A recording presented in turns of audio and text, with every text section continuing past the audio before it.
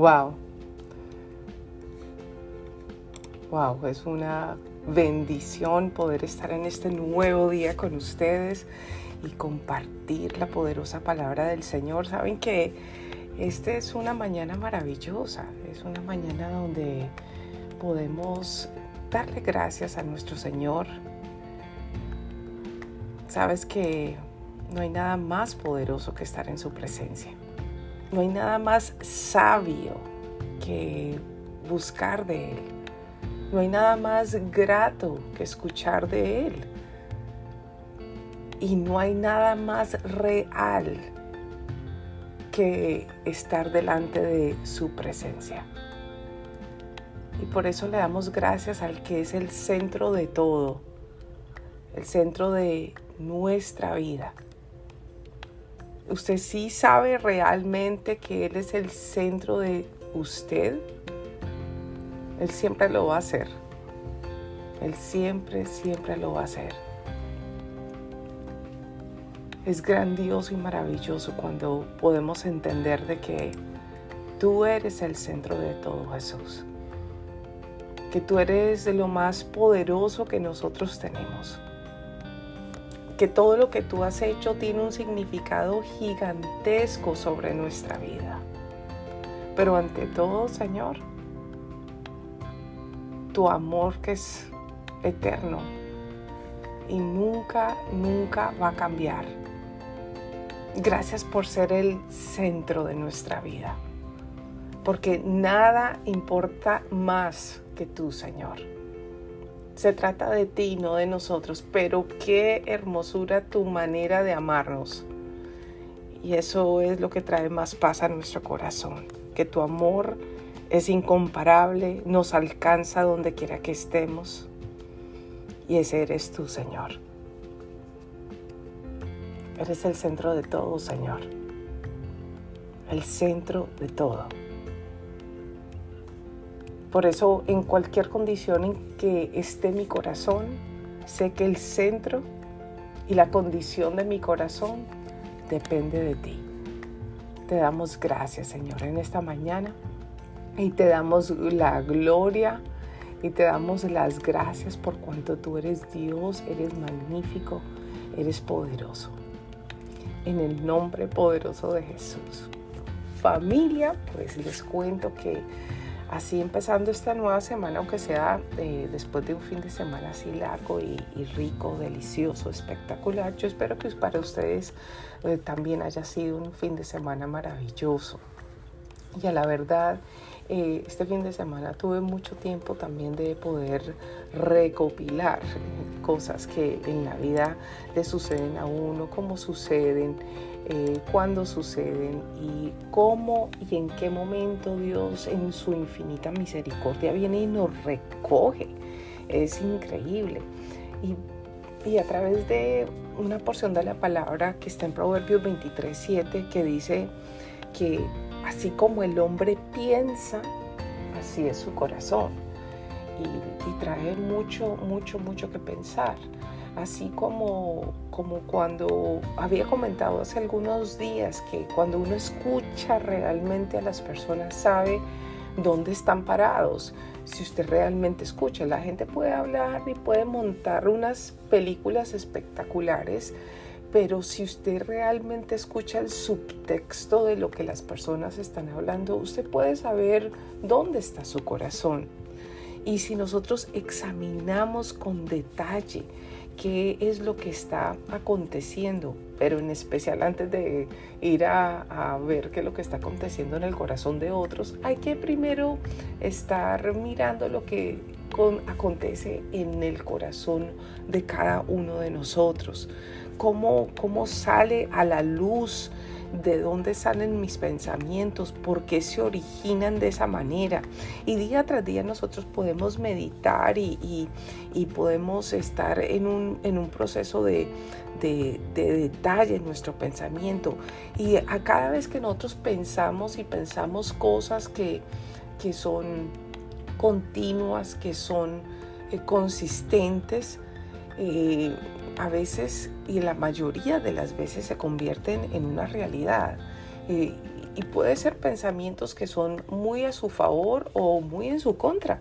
Y es bien importante nosotros poder mirar cuáles son los pensamientos que son más poderosos y que eventualmente van a determinar nuestra experiencia en el futuro.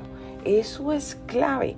No es solamente de dónde aparecen nuestros pensamientos, sino qué estás pensando para también determinar tu futuro. Es tan sutil ese punto, es muy sutil. Sabe que cuando, hay un dicho que dice en inglés,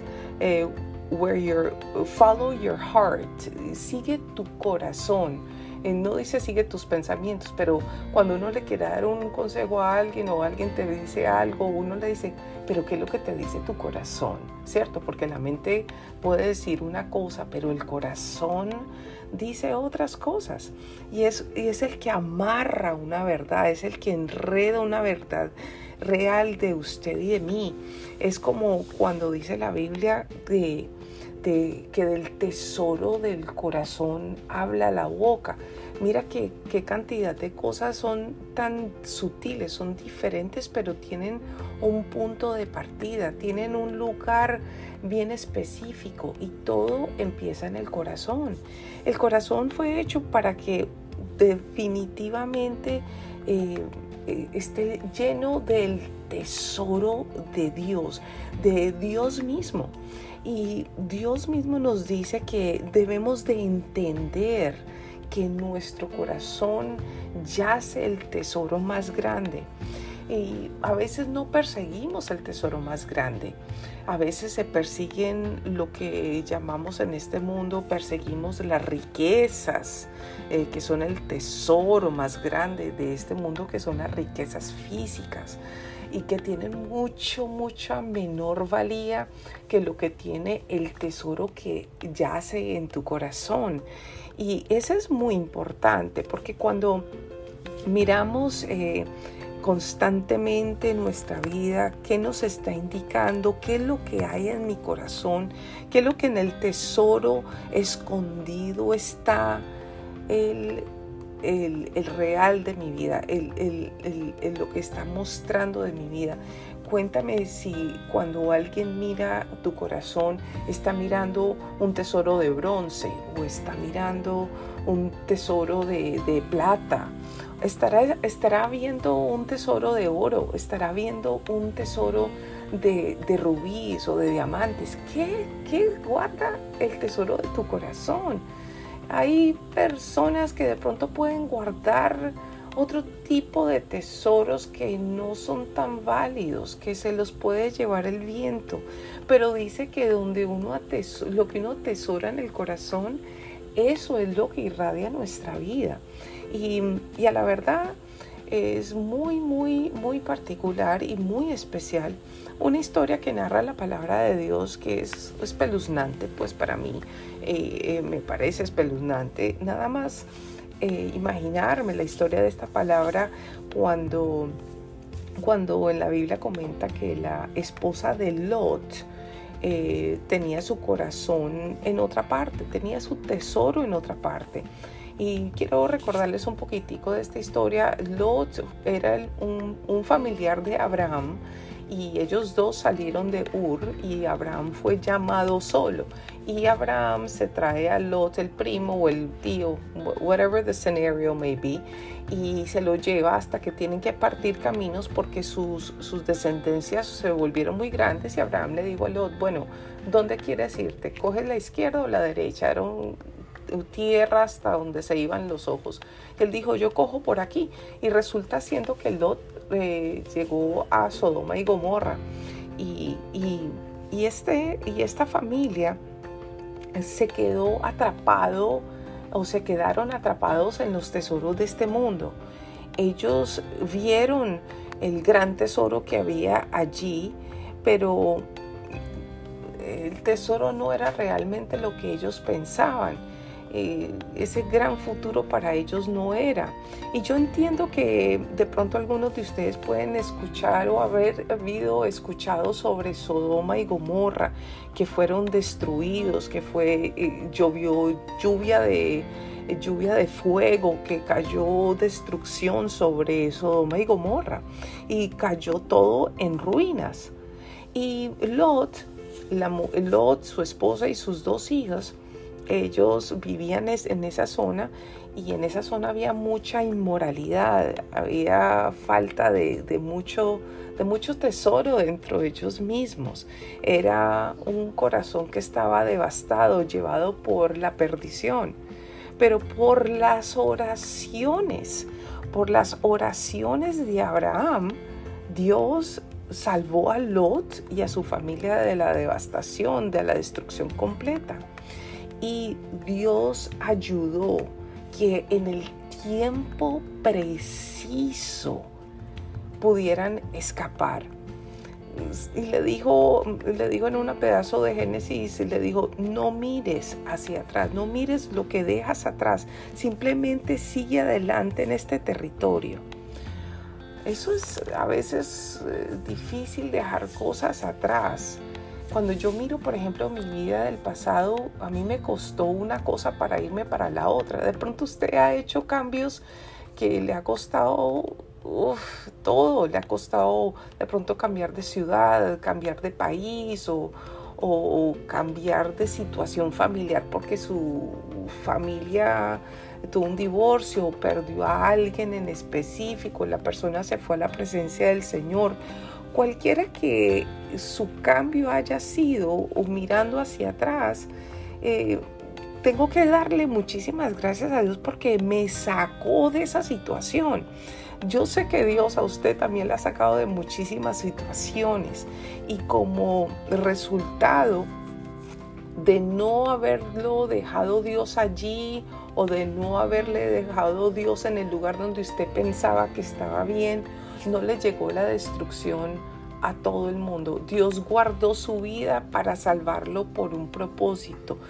Yo creo que yo no soy la única que Dios ha hecho eso en la vida, sino que a veces hay momentos donde dejamos gente, donde dejamos posesiones, relaciones, donde parece que la cosa está tan fuerte que como que uno pierde esa confianza. Usted no la ha perdido en algún momento, esa confianza de pronto no querer volver a pasar por esa pena, por ese dolor que a la hora del té fue para usted de gran valía, aunque usted no lo entendía.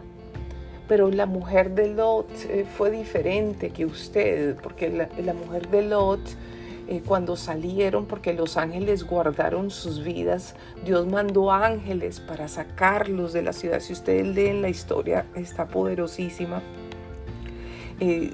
La mujer de Lot, sus tesoros estaban guardados de una manera diferente, estaban guardados en esa ciudad, lo que ella estaba dejando atrás. Ella no estaba dispuesta a confiar en Dios para su futuro.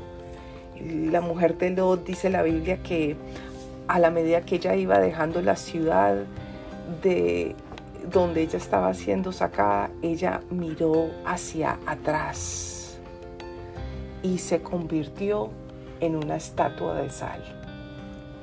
La gente dirá: esa historia es una historia tan fantástica. No, no es fantástica, es una realidad.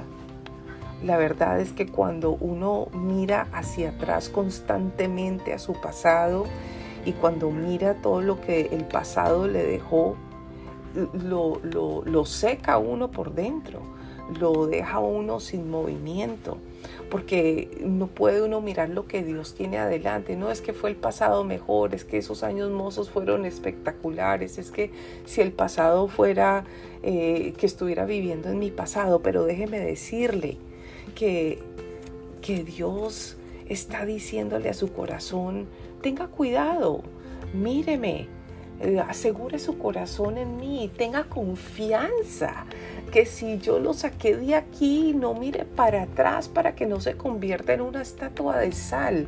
De pronto físicamente no te vuelves una estatua, pero de pronto en tu interior te vuelves una estatua de sal, algo paralizado que no puede caminar hacia el futuro.